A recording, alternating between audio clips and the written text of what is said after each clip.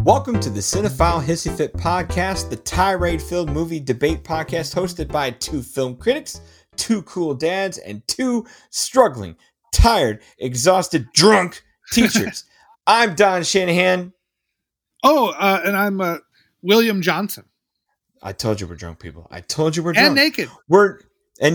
Hey, I at least got pants on. But anyway, we're new and we're damn glad to have you. We hope you've got your judge's scorecard. Folks, this is all for tantrum's sake, where shared passions and high fives wash away any place for hate. In the end, we may argue, but we encourage you all to love what you love. But for now, the gloves are off and the hissy fit is on. This week, we're talking about the Russo brothers movie Cherry, recommended by my co-host Will Johnson. Our format is this. The recommending lover goes first. They get 5 uninterrupted minutes to shower their praise and state their high-minded case. The hater, which is going to be me, follows with 5 uninterrupted minutes of their own to present their counterpoints with any manner of intellectual or stupefying scorched earth. After that, we'll open it up for 15 minutes of shared conversation where the hissy fit really gets chippy. Folks, we're going to pop your cherries. Let's go. Oh, my God.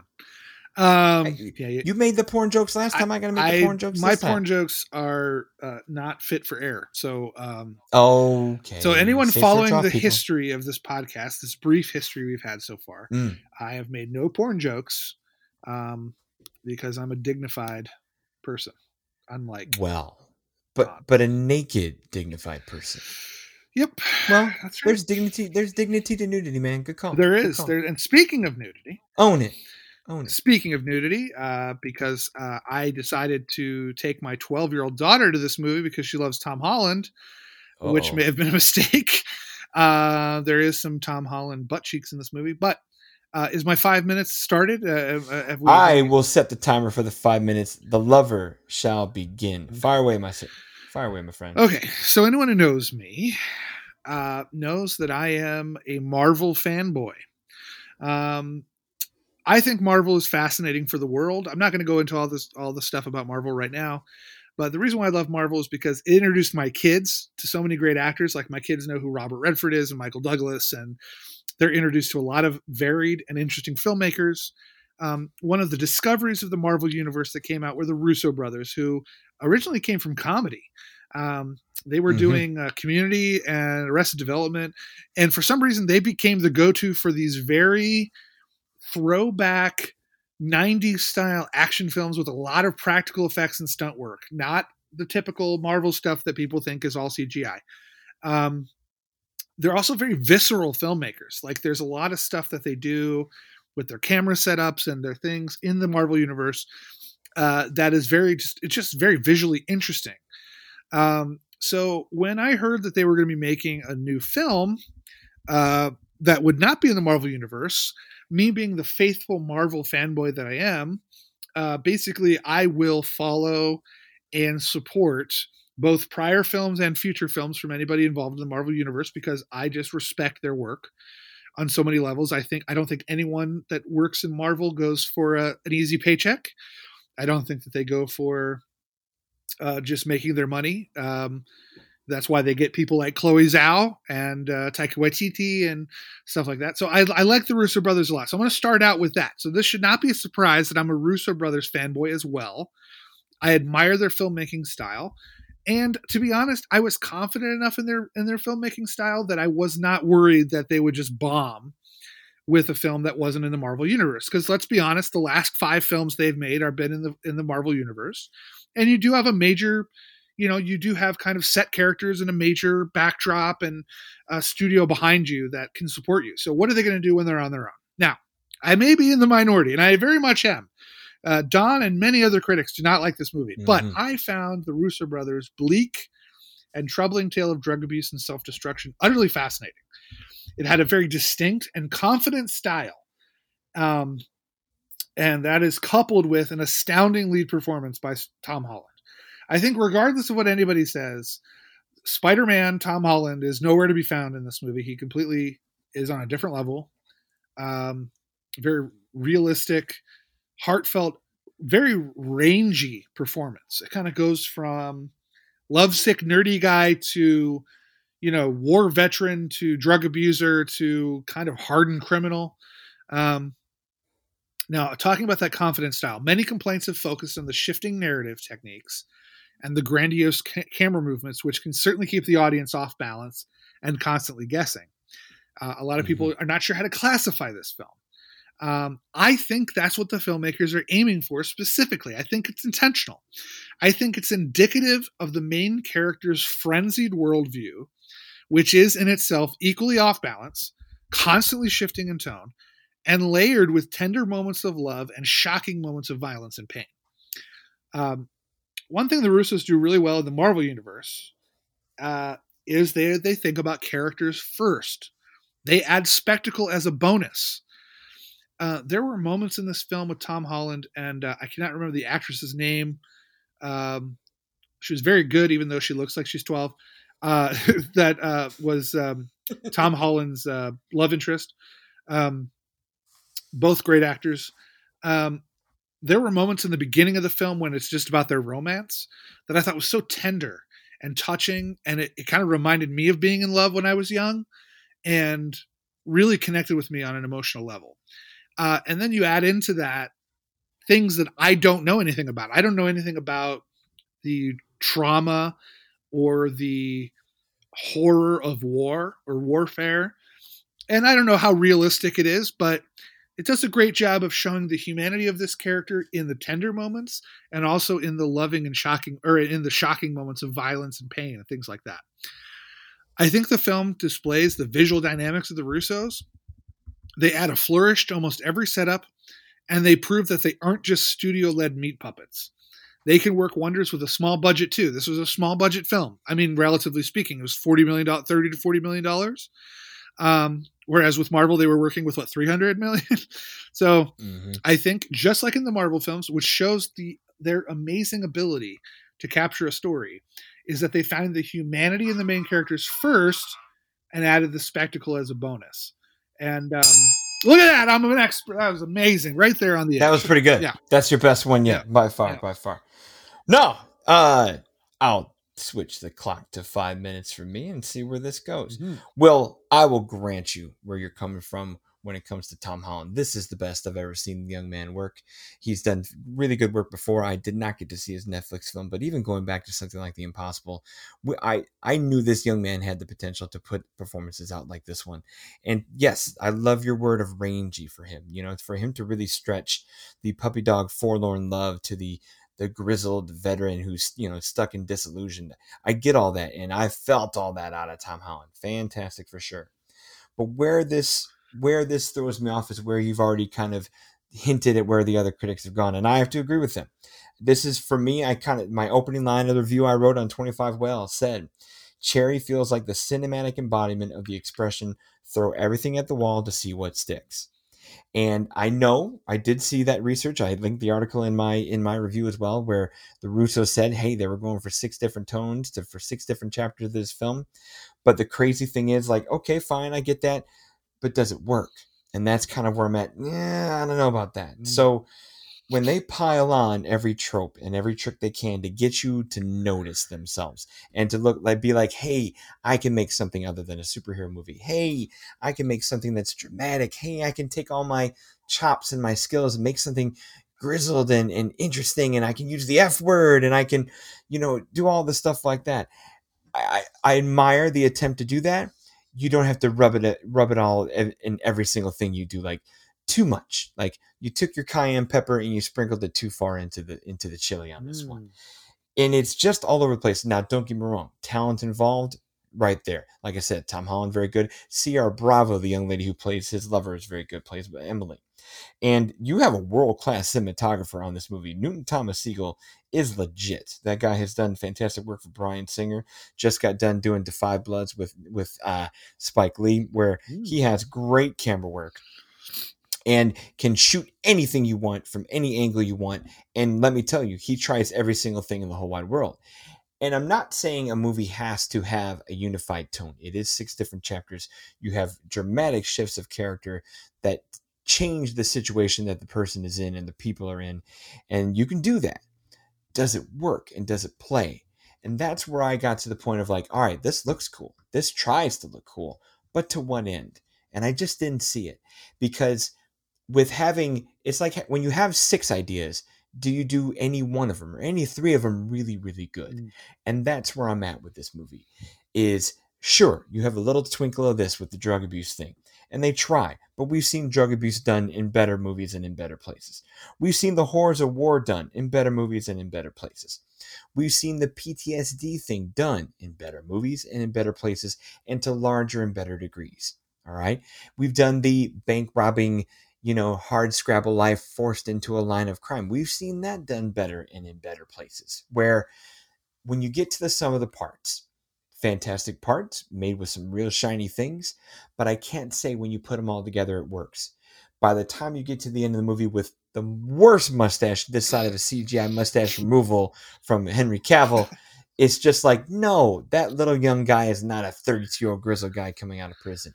Because by the time you get to that stage of the movie, we have to go through a prison years montage where, like I said, okay, fine, 6 different chapters, 6 different tones, but you throw everything at the wall just to see what sticks. And by the time you throw everything at the wall, you have a food fight more than you have a fresco, and I just can't say it's all that sharp.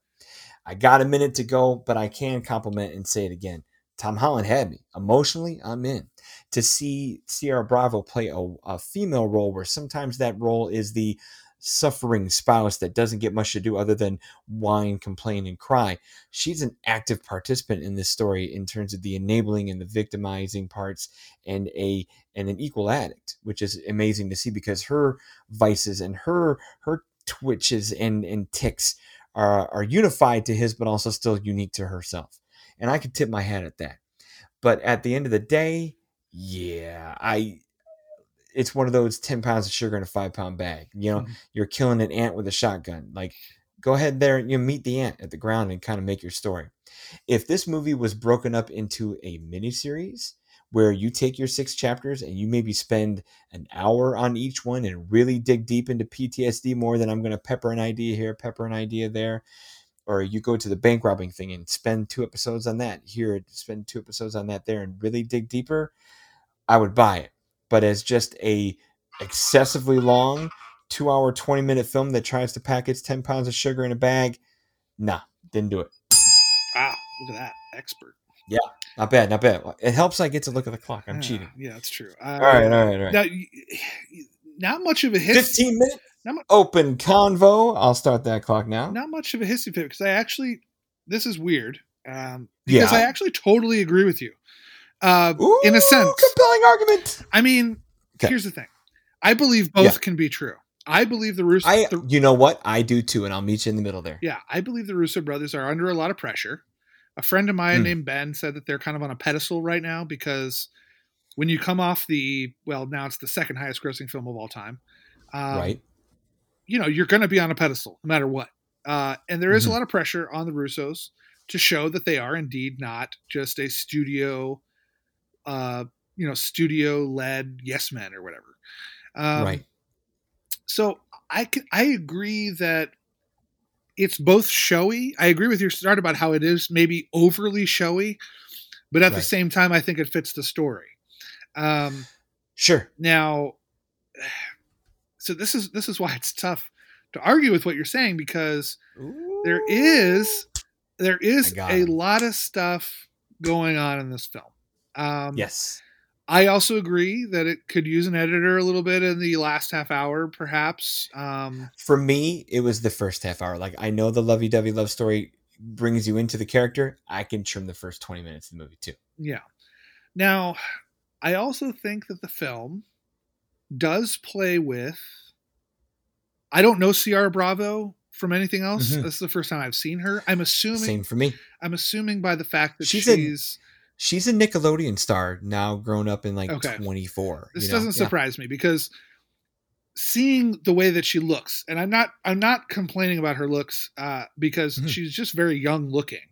Like she's like very younger than she's cast as, is what it feels like. It almost feels like a 15-year-old playing like a 24-year-old.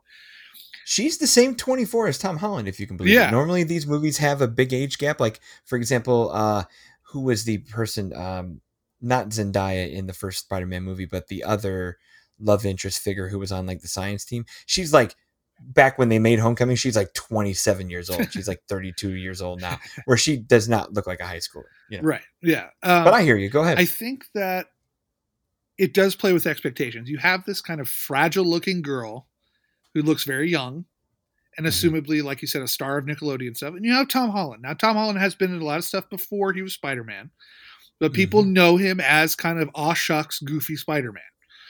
So I do think that the story is showy in that sense too. It's like, look what we can make these fragile, goofy people do in our movie.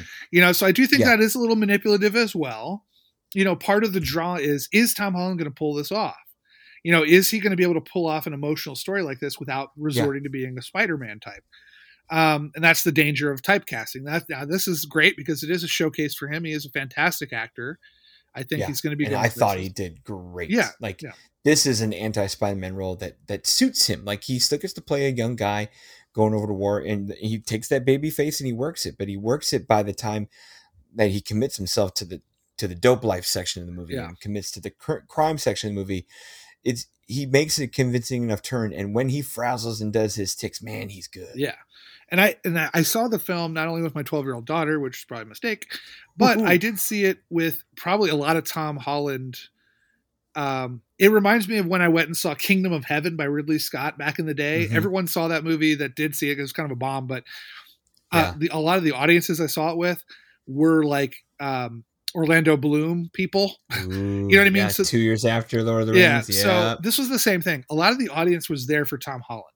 So when you get the interior of his butthole shot and the random shots of him like taking drugs and being, showing his butt and jerking off in a porta potty and all kinds of stuff, it was this audience was kind of in shock, and I think I believe it. I think that kind of helped me appreciate the film more too, because it went there. It went to places that made people uncomfortable. Like I said, a lot of people know Tom Holland only from Marvel. So to see him stretch like this really affected the story. And that's why I appreciated it more on that level. So yes, I totally agree with you that it's showy, but I just, it's tough because I think the draw is there. I'll back you up. It's compelling stuff. Yeah. Like, if it wasn't so, for me, I'll admit, if it wasn't so messy and just really over directed, and I, like I said, like if you tone down some of the filmmaking curves and moves and all that, like, you got the like single color filters going where everything's red for a little bit. You got the repetitive overhead establishing shots just to make, whatever town they're in, like Pittsburgh or something, look, the same, gray and crappy it is. Like, again, I said at the beginning, we've seen that before, but had this movie kind of stayed on character, not, and it does to a degree, but had it not be so showy with it, you've got a compelling core of a good actor really going for it with some tough material. So I could tip my hat to that for sure. It just, and I'm trying to think of a movie where, like a comp, where you've got an actor who clearly is typecast doing something, in a certain way, and you give him a daring thing and he goes out and nails it with the daring part. And maybe, oh man, I'm trying to think of, it's not, because like, this isn't, I want to say, like, this is a terrible comparison because I don't think it's the same at all. But like, you get to like Brokeback Mountain, and you're like, wow, that's Heath Ledger and Jake Gyllenhaal, two golden boy guys who look like sexy magazine cover kind of actors, going there and doing that. Like, that's challenging stuff at the peak of their careers. And I don't know if we'll ever come back to this movie and say that this was Tom Holland's Brokeback Mountain in any kind of way. But I think this is a place where, with time, and as the Russos refine what they can do beyond here, we might come back here and go, you know what? That's where Tom Holland maybe started to get noticed as something more than Spider-Man. Maybe not in the best, resounding place, but we can go, wow, the clues were there, because somehow he's going to pull off the next thing. The hard part for me with Tom Holland is I'm watching his his casting decisions and what his agents point him to, and he's just going to franchise to franchise. Like I know he's got that HBO, not the HBO movie, the Netflix movie with the Devil on the Inside or something like Devil that. All the Time. Devil All the Time. He's got Devil All the Time. He's got this one, which count as challenges, but then he's going to go do Nathan Drake and Uncharted. And he did, you know, like Chaos Walking, which is I think that's a setup for something. And people want him to go be young Bond. I'm like, dude, don't. Christ, no. You know, just do Spider-Man to get your paychecks and have a good time. Prove yourself in other places, and that's normally enough. But we'll see what he can do. I'm going to address two things that you mentioned. The first one is the establishing shots. The Russo brothers are from Cleveland, and I believe they filmed it in Cleveland, so it's very much... I do believe they did too. It's very much a love note to their city, which I think gets a bad rap. So I actually kind of respect what they're doing there, because I don't think, Cleveland is necessarily a place that you think about that often. And that's kind of the point. It's kind of showing that there's moments where they show there's sections of industry in the town that are now dead. That's true. There are kind As of a guy who's been to Cleveland, I know it. Yeah, there's kind of like an old neighborhood feel to it, which they kind of show. So I respected that. I actually liked that they did that. Okay. So I was okay with that. And then you mentioned the fact that we've seen these ideas done better in other films. Now, here's my... I have. I admit I have. Here is my one rebuttal to that. Okay. We live in a world now, in a society where we're basically in a forever war now in Iraq and Afghanistan. This is true. It's been going on for 20 plus years now. And I think that unfortunately we don't need the nuanced, detailed look into PTSD that you would when it was kind of a newer subject before. That's true. So I think the fact that it skips some of that and just automatically goes for what we know, we unfortunately as a society know Here he goes. what PTSD is and how it affects us. Yeah.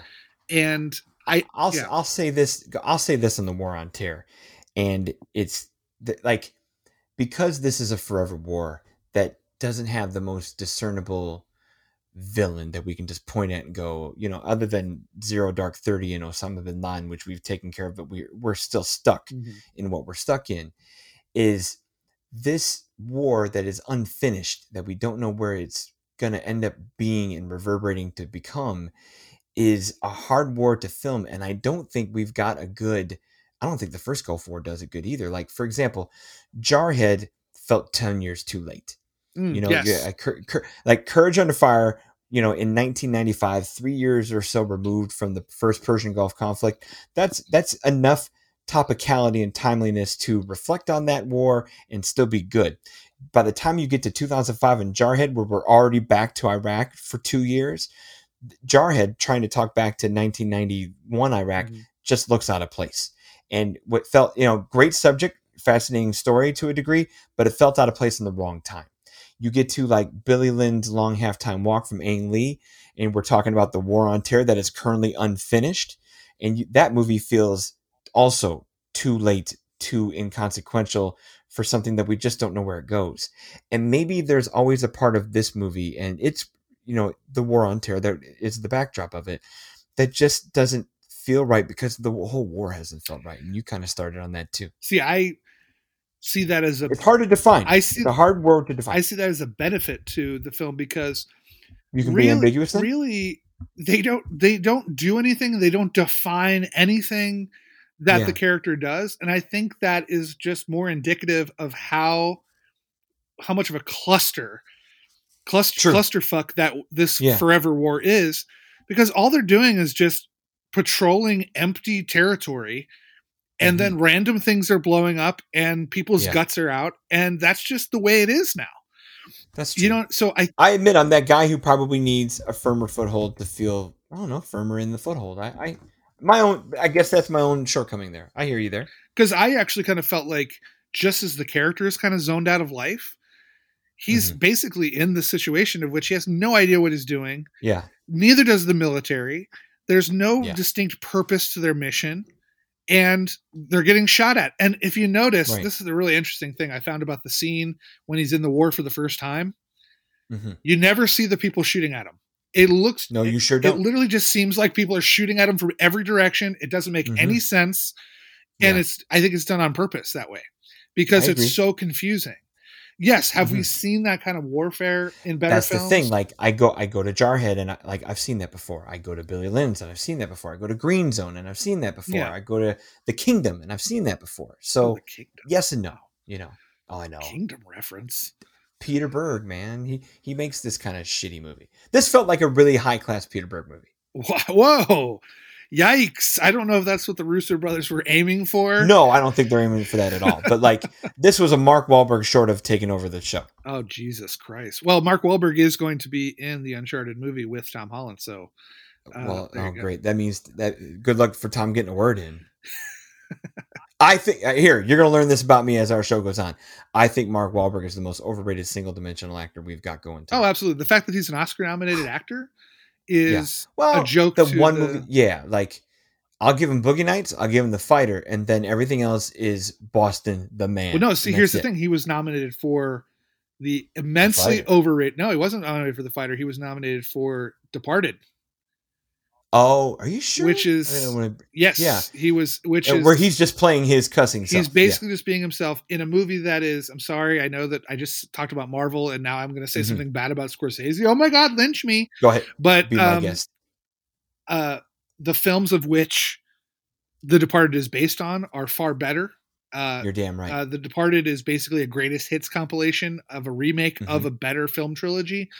I'm with you there. And Mark Wahlberg is, despite getting an Oscar nomination for that role, is basically just doing his Boston accent and really just doing a terrible job.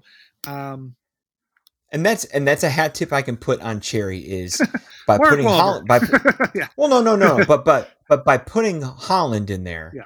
we don't have somebody who we would expect to be a cliche or a stereotype. Because if you were to put John Cena in that movie, or if you were to put, fill in the blank action star in there, and I know Tom Holland's an action star with Spider-Man and all that, but he's not a war hero, blood and guts action star. Right. He's plucky, friendly neighborhood Spider-Man. That movie plays better because it's not a foregone conclusion of heroism. Yeah, absolutely. Yeah. And to address, you were sort of correct. First of all, Mark Wahlberg is a 2-time Academy Award nominated actor, which is frightening. However, he was nominated for Best Picture for The Fighter. As a producer. Sure. So he was nominated for Best Supporting Actor for The Departed and Best Picture for The Fighter. He should have got nominated for Boogie Nights a long time ago. He actually is very good in that film. We don't need to do a cinematic hissy fit about Mark Wahlberg right now, but I will. On that note, I will say Mark Wahlberg is very good in that film because he's supposed to play kind of a doofus with big dick energy. That's right.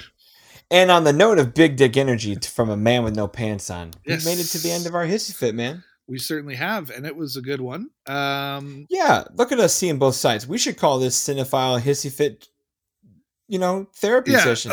We're helping each other out here. A little peek behind the curtain for you viewers out there. Me and Don usually just spend all our time sniping at each other on Facebook and Twitter and things like that. And I think we call that work productivity moments. Totally. I think that we assumed that when we would have a podcast, it would mostly just be us sniping at each other again. But I'm hoping that you guys are finding some very nuanced, interesting opinions on film. And we do happen to disagree on many things, but it's not, we're not going to exactly challenge each other to the death or anything over this. No, not until we get to Tree of Life. Oh God, I can't wait for that. That's going to be really fun. Oh, yeah, you've seen my take there, man. It's gonna be. I can't wait. Soon, folks. Yep, soon. If you like Tree of Life, and I know that many of you do because you actually have taste. For like what? Like, the crappy bread, Manischewitz bread they give at, Jewish holidays? Come on, man. I know that you guys will enjoy that episode and that I will come out victorious. But let us outro this mother. Yes, right. Follow us on Twitter at Cinephile Fits. You can follow us on Facebook at Cinephile Hissy Fits Podcast. Find both of us. We have Casablanca Don, that would be Don, and Will Joe, which is me. William Johnson. On Letterboxd. We love Letterboxd. We love using Letterboxd.